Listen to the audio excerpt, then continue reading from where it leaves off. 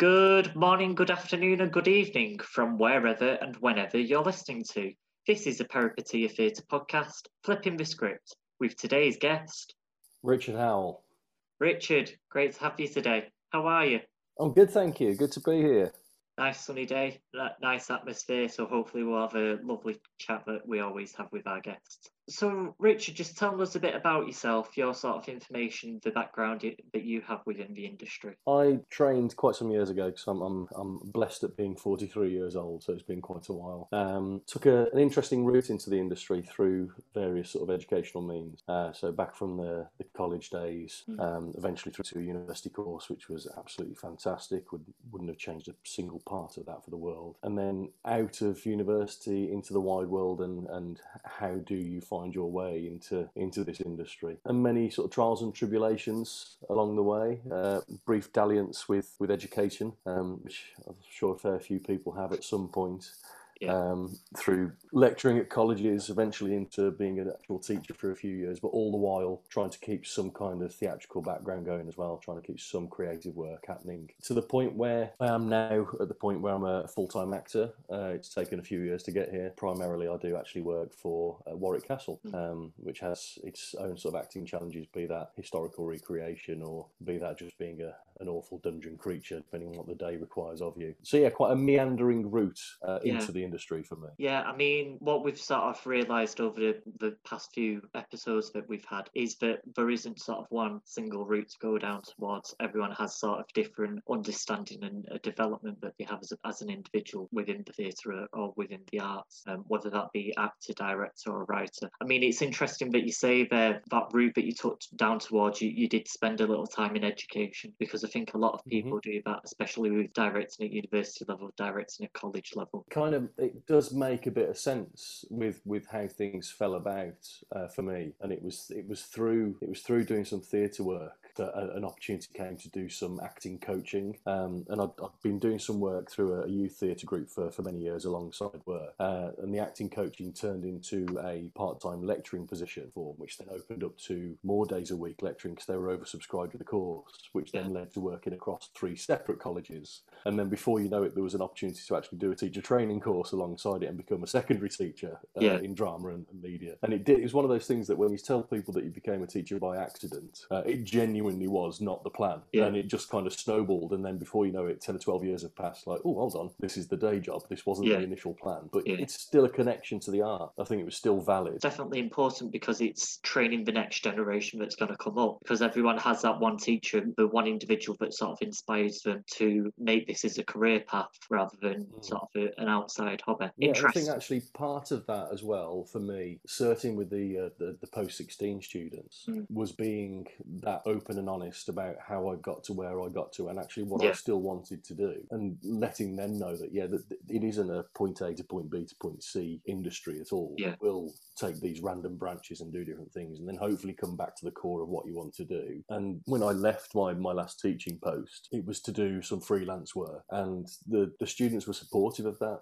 Obviously, some of them, without blowing my own trumpet, were gutted that I was leaving them as a teacher, but they were also really interested to see that I was going from that back into the industry. So yeah, I think it's really important to be realist as an educator and promote the fact that you can get there, but it just might not be the way that you think initially. And it takes time as well. I think that's the other thing that people need to realise within the industry. It takes a number of years to get to the position that you want to get. Let's start at the beginning then. What was your first moment of the theatre? We could go right back to the beginning. We could go to the very early days. We could go to playing one of the rats in the Pied Piper at Hamelin as a child if we really wanted to, and just knowing that there was something fun about being on a stage and wearing a costume. But I think for me it was moving through school. I had quite an inspirational drama teacher. I think a lot of us will have had that.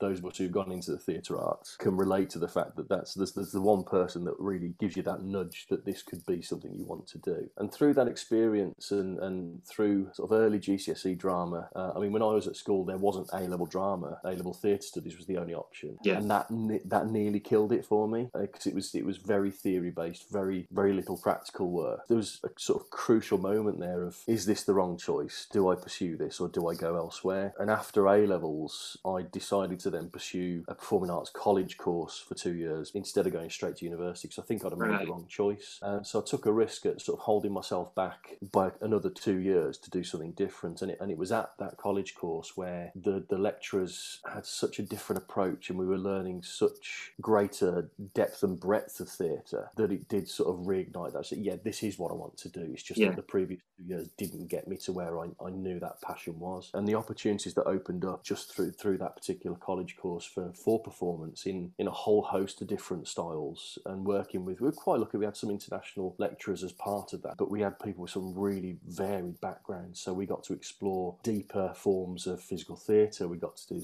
elements of sort of European and Polish theatre within that, which I don't think you get at that stage of education usually. I think we were quite lucky, and that just confirmed it for me. And it was I think it was the training more than like a specific performance moment. I think I've had those along the way that have had that impact, that have made me realise that I want to act. Like one particular performance moment was in a production of The Crucible, where all of a sudden I without too much detail, which is quite a long story, but I found emotion in a new way that I hadn't been taught before, and it just something clicked, and that ignited the performer in me even further. But it was the learning and the training that ignited the practitioner in me, the one that wanted to go deeper, to learn more, to experience different forms of theatre. And from that then led on to a very good university choice for me in terms of expanding that even further. What university did you go to? Well, I went to it was University of Glamorgan, as it was. It's part of, I think it's now part of University of South Wales. But the drama course is there. When I applied, which is end of the 90s, we'll just say that. It was the only non-drama school at the time that was in the top 10 drama courses, and there was something for me about the idea of drama school that didn't feel right for me. Having seen friends from theatre groups go through it and come out the other side, and people might sort of shoot me down for this, the way you come out some schools very much in the image of what that school wants to put into the industry, and I didn't feel I wanted to be crafted in that single state. So University of Glamorgan ran in conjunction with the Royal Welsh College of Music and Drama, so a lot of our straight acting and performance elements we got the option to elect an audition for, which is odd on a university course. We had to audition for modules to be delivered at the Royal Welsh College by their acting team. So we kind of got the best of both worlds. We had a university course that was also delivered in part by a drama school for some of the performance elements. And again, sort of the opportunities that opened up there. Within my first year of being at the university, we'd done residential laboratory weekends working on sort of commedia dell'arte performance techniques, Gronguignol theatre of horror laboratories, because two of our professors were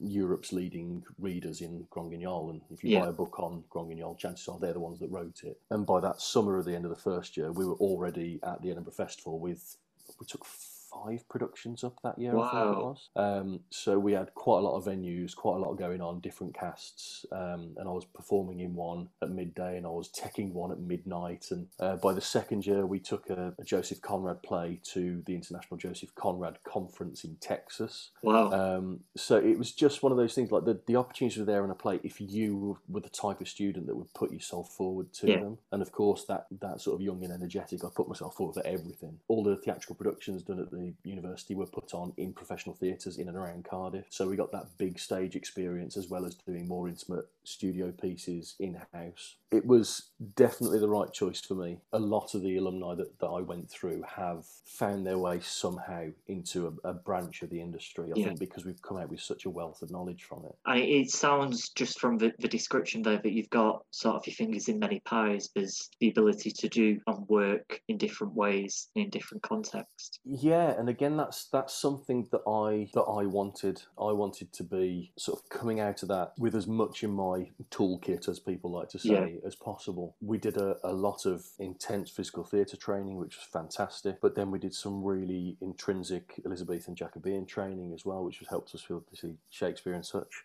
The very next hour, you'd be going into a really intense naturalism lesson and realism and taking things that way. I feel confident as a performer that I'm genuinely adaptable, and again, it's not sort of celebrating my own success too much, but I feel that I can take on a lot of challenges, and I also enjoy that challenge. I quite like walking off stage from one particular style of performance and being given the challenge of casting something else. A couple of years ago, I was asked to audition for my first musical, and it's something that I'd always stayed away from, never been a really big fan of it, and I found some enjoyment enjoyment in doing it, and that led to a fairly sizable role in a production of Guys and Dolls. And I had the first song of the production. The first thing you see is this montage of things happening, and then on walks this guy and opens the entire musical. And I never thought I'd be able to do that. And I think it was just that sheer sort of grit and determination of like, well, I've done everything else. I might as well give this a crack and see what comes of it. Yeah, what have you got to lose? Exactly, yeah. And I enjoyed it. I'm not saying it's something that I'll pursue much further, but it was enjoyable. And again, it was about the learning curve. It was like, can I be this guy who stands up in front of all these people and genuinely stands there and sings in front of them and then does a bit of dancing, looking like a big chunky guy in a suit? Is there a particular practitioner that you've learned from? Yes, and I think it comes from the more physical side of things. I think something happened when I was involved in a production that was more sort of Grotowski based, and I'd done physical theatre in terms of, obviously for GCSE and A level you usually focus on Berkoff, and I absolutely love Berkoff and his style of performance. And then we were involved in a production of, it was a Holocaust play, which is not an easy subject matter, but the director, again, very, very experienced director, who himself was Jewish and had a lot of experience and connection to what had gone on through the Holocaust. The play was written by Julia Pascal, who again, sort of her family's connected to it, and the play sort of explored how someone in the modern world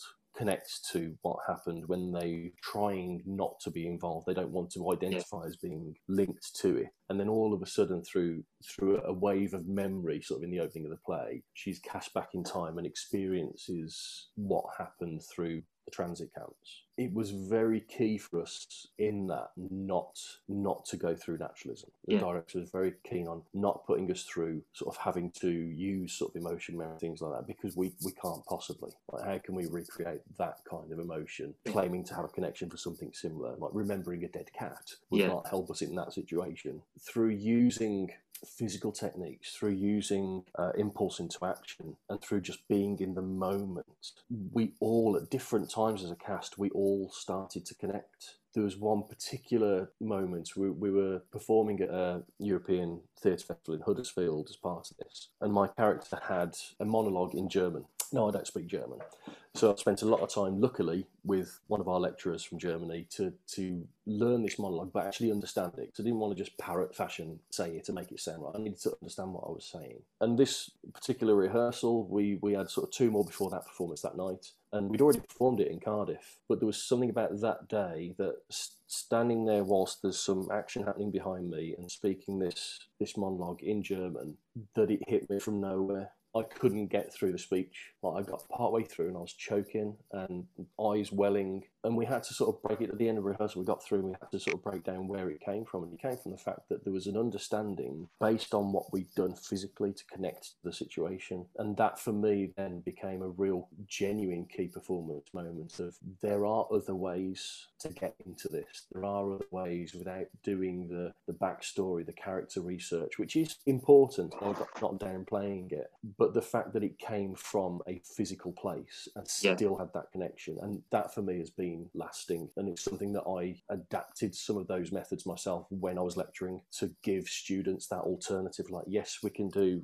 the system, we can use method, but also what if we took this route to achieve the same, and give them that chance to evaluate. And that's one of those really key things for me that lasted. So that drive of physicality and how that connects with the character and how that brings the character out, I found really interesting. That's something that I still use today. I think that's so important and genuine about the role which you play, just because on my own experience, having dealt with unimaginable circumstances, there's not that way that you can delve into it that's sort of taught or trained to us, especially in Britain, about how we can go through the process of getting all that background information, that sort of character with that events and intentions. There is some elements where that downplays itself because you can't have that, like you said, natural way of speaking. I think as well, like linking back to what I briefly mentioned earlier with that production of The Crucible, I was playing Reverend Paris in that, which is, it's a tough role, and he's a besmirched reverend within the village because it's his daughter who's possessed. And the sort of 2 or 3 nights of the run of that production, I was getting nothing.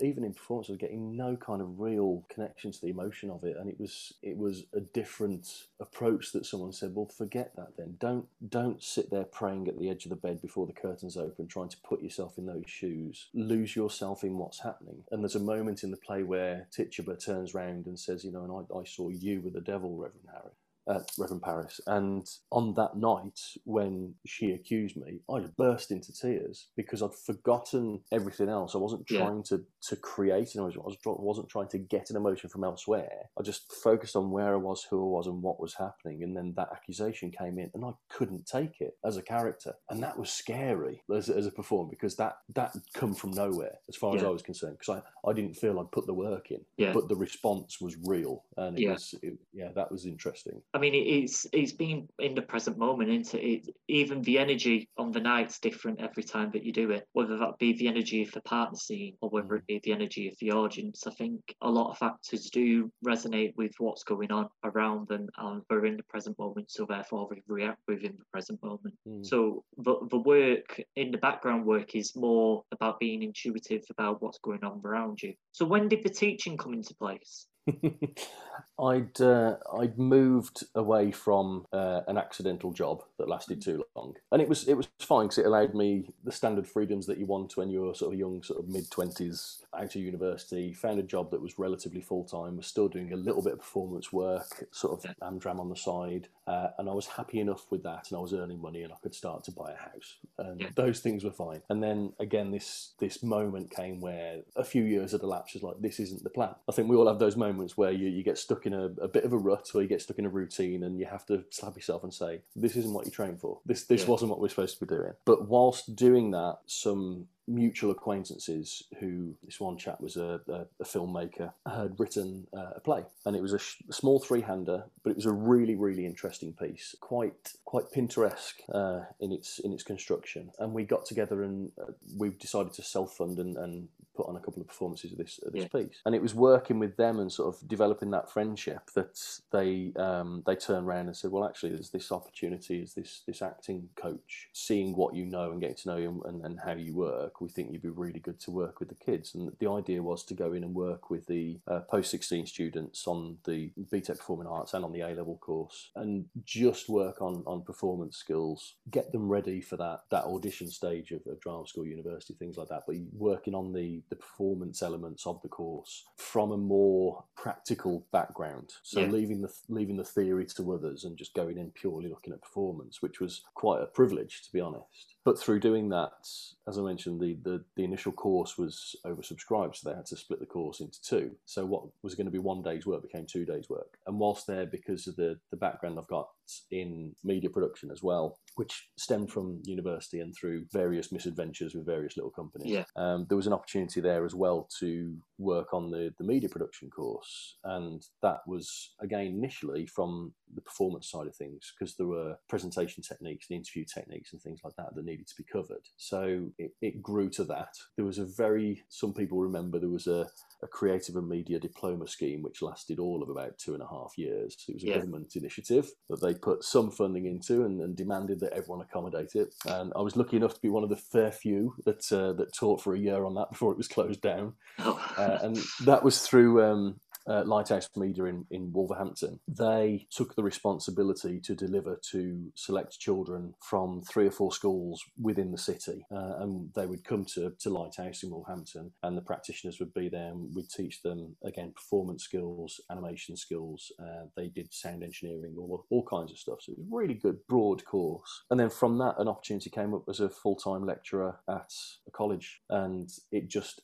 everything seemed to make sense at that stage. Like, I'm stepping from 1 day here, that's now 3 days. I can teach there as well. But this is 5 days in the same place. And it just went on until a drama teacher position became available at a school that were willing to put me through the certification. And again, at that time, it was right for me and my partner. It was right for the fact that we were thinking of getting married, we were thinking of children, and it was stable, and it all made sense. But it's amazing how quickly sort of 11 years gets away away from you. Yeah, and I think there is the sort of a practical element that takes place in a lot of people's journeys in terms of either that be the finance or where they are in that stage of life. And it's interesting that there's dot connecting that goes on sort of in the from teaching job to this day here. But then there's jobs that the dots that connect each other from sort of a longer term as well. So because, say, for instance, when you was getting your training, you received that lot of support in terms of tech, that then plays a part within the teaching as well. Definitely. And the one thing I really wanted to be as an educator, as I said earlier, was a realist. And I wanted to give as much of that variety of experience as I could in the time I had, because I knew that that's what had benefited me. And I knew that if I went in and tried to teach one particular way, favour one particular style, try and generate one particular performer, I knew that deep in the heart of me, that was what I was against. So I went in to try and deliver this as a varied a way as possible. Ruffle a few feathers along the way, do some productions that schools don't expect you to do, take some risks here and there. And for those that it worked for, I'm very lucky that students come back to me with their successes and let me know what they've gone on to do. I've got a lot of people who now are still sort of in sort of post-16 education about to go, and they've decided to drop me a line. So just to let you know, I'm coming to the end of this course, thank you. And it's nice to know that it's landed for those that it suits. I mean, I think that's what teaching's about. It's about training people, it's about inspiring them, it's about motivating them if this is something that they want to do. And I think at college level, I think people are more understanding of what they want to do as a career path, maybe not exactly the precise job, but in the broader sense of, we want to go into sort of the performing arts sector. Yeah, I remember one particular instance, and I think I'm far enough away from that job now to be able to talk about it, but there was one particular parents' evening, which, let's face it, every teacher's favourite part of the job. And I'd taken over a GCSE group, and I'd changed a few things because what they were learning needed to be better. We'll just leave it there. Yeah. So, and I remember one parent sort of sat down with their child and really tearing into me about the fact that I'd gone and I'd changed this and that and the other, and they were being pushed to do things they weren't so comfortable with, and this, that, and the other, and that they were set on a performing arts pathway. This is what they wanted to do with it, and they're now thinking of different college courses. They don't even want to do it anymore. The human inside of you wants to say, well, it's good that they've made that decision now, because if you don't like being pushed and moulded and challenged when you're 16, you're probably going to hate it as you go through university or drama school, whatever that is. Yeah. But obviously, professionally, you can't say that. Exactly. But you do want to sit there and say, I've done you a favour, because if you don't like this now, you're going to hate it in 4 or 5 years' time, because you are still going to be pushed and challenged. Not, like I say, it's not that easy pathway from point A to point B. You've got to accept some knocks, and you've got to push yourself. I think that also goes with the type of training that the arts gives us as well, in terms of, say, for instance, doing yoga in the morning. I hate doing yoga, but there's got to be the adaptability towards that as well, in terms of what the arts gives us as an individual. Definitely. And it's, like I say, it's not always about you are going to be a performer, you are going to be on stage. What you find on that pathway leads you in a whole myriad of options. Yeah. But you've got to be open and willing to take that journey. If you're always just looking at the finish line, no, that's where I want to go, I don't want to take that path, chances are you won't get there. Yeah. So what is it like then working at Warwick Castle? I really enjoy it. It's bonkers, but it's very interesting, and again, in its own way, challenging. We get a fair variety of what we can do. So our day-to-day business is we work as actors within the dungeon, which people will be aware of the dungeon brand, be that Blackpool, York, London. Yeah. They're all over the world. They're all similar but sort of rooted in the place that they are. And that's an interesting performance style because it's grotesque in its own way, but it's not overtly horror. So it's about finding sort of subtleties within that work, and finding where you can be menacing, where you can be threatening, where you can be hilarious, because it really is that sort of hot and cold shower effect of laughter and horror throughout. So that's a challenge, and some of the Grand Guignol training for me sort of came through that Yeah. fairly quickly. Because, oh, right, yeah, in this room, this definitely would work. But then in amongst that, you do get the chance to be out and do sort of historical characters. So as people are sort of walking around the castle, you could be out there as one of the many Earls of Warwick, and you'll be stopped by people for photographs together, and they'll ask you questions about the history of the castle. They'll ask you who you are and why you're there. So again, improvisation skills are really key for that. You need to have some historical knowledge because you can't be telling the guests the wrong information. So you need to have enough to be able to get by with that. And every day is different when you do that kind of thing.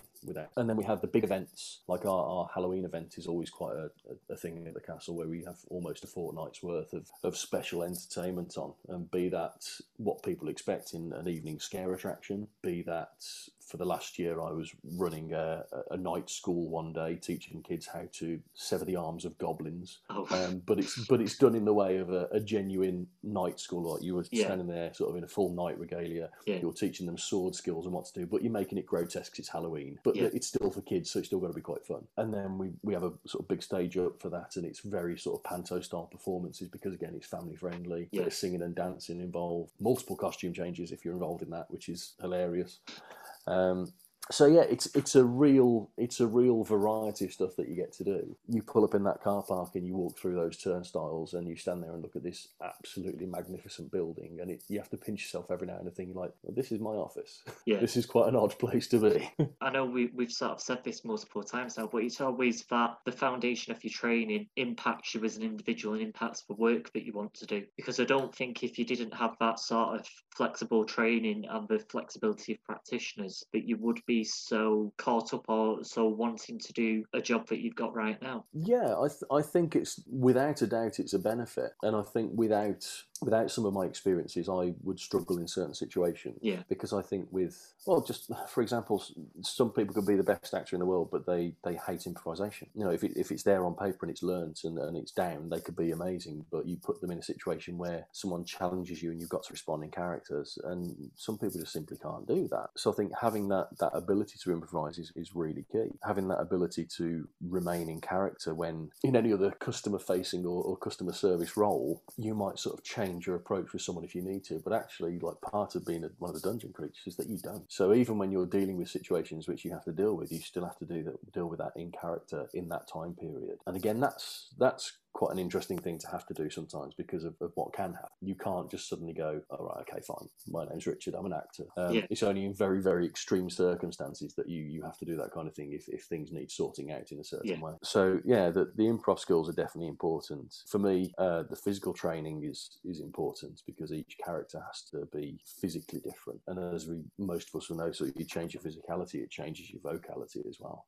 So every character that you play kind of becomes a little bit muscle memory, that when you put that costume on, you stand in that place, that happens, but it's still fresh enough, it's not mechanical. Let's move on to the recommendations then. We've had a lot of book recommendations so far, but is there any sort of book recommendations or film or television that you've got for us? It's a bit of a guilty pleasure time, because I've got a habit of waiting for things to finish before I get into them. I don't like to sort of get caught along with the waves of trends and things. If someone tells me something's excellent and it's popular, it's like, no, I'll give that 6 years. But I'm enjoying at the moment things that are loosely historical. Okay. So I've just gone through like The Last Kingdom on Netflix, which is sort of Viking based, about what happened in the time of King Alfred. I've also just finished Vikings, which is of a similar time period, and I think part of that is the history, because there's a link to, and some of the people at the castle will kill me for this, but there's a link to our castle with how it was first founded and who it was founded by. So we're led to believe through history and the links at that particular time period. So I do find that fascinating. Like where I work is because of that person. If they hadn't have done that, this might not be here. But also I really enjoy battles. I really enjoy sword play, and I really enjoy big clashes and looking at those kind of techniques as well. So yeah, if it's got a massive sort of medieval battle involved, I'm usually on board with it at the moment. And I'm genuinely sorry that it's not anything more highbrow. Oh, it's fine. But for me at the moment, I think it's definitely coming from a place of escapism. We've had, as we all know, we've had an interesting year. Anything that takes me genuinely away from what's happening now is kind of what I've thrown myself into. So either real sort of historical based fantasy or even something crash bang like an Avengers film. Finally, then, the question that we ask everyone that comes onto the show is, if you could talk to someone younger than yourself, what message would you give them? Stick with it. I think if it's what you're interested in, and I think at that kind of age, 16 to 18 age, it needs to be rooted in interest. The want to be something sometimes isn't enough. I think you have to be interested in being that thing. You have to be interested in the creative industry. I think that I want to be an actor, I don't think is enough anymore, because I think, as we were saying earlier, I think if that's where you want to be and you can't see anything else to it, you will miss opportunities, you'll miss the chances that could eventually take you there, but it might seem like such a diversion. So for me, it is definitely stick with it. Know that it's not going to be the quickest journey, know that it's not going to be the easiest route, but if you genuinely are interested in doing it, see it through and take every chance that pops up along the way, because even if you hate it, those bad experiences are still experiences that will craft you as a person and as a performer or a creative in whichever end of the industry you end up coming out. Thank you, Richard, for joining us today, and thank you for this week's message of stick with it. Absolute pleasure. Thank you for having me. Fabulous, guys. I'll see you on the next recording. Take care.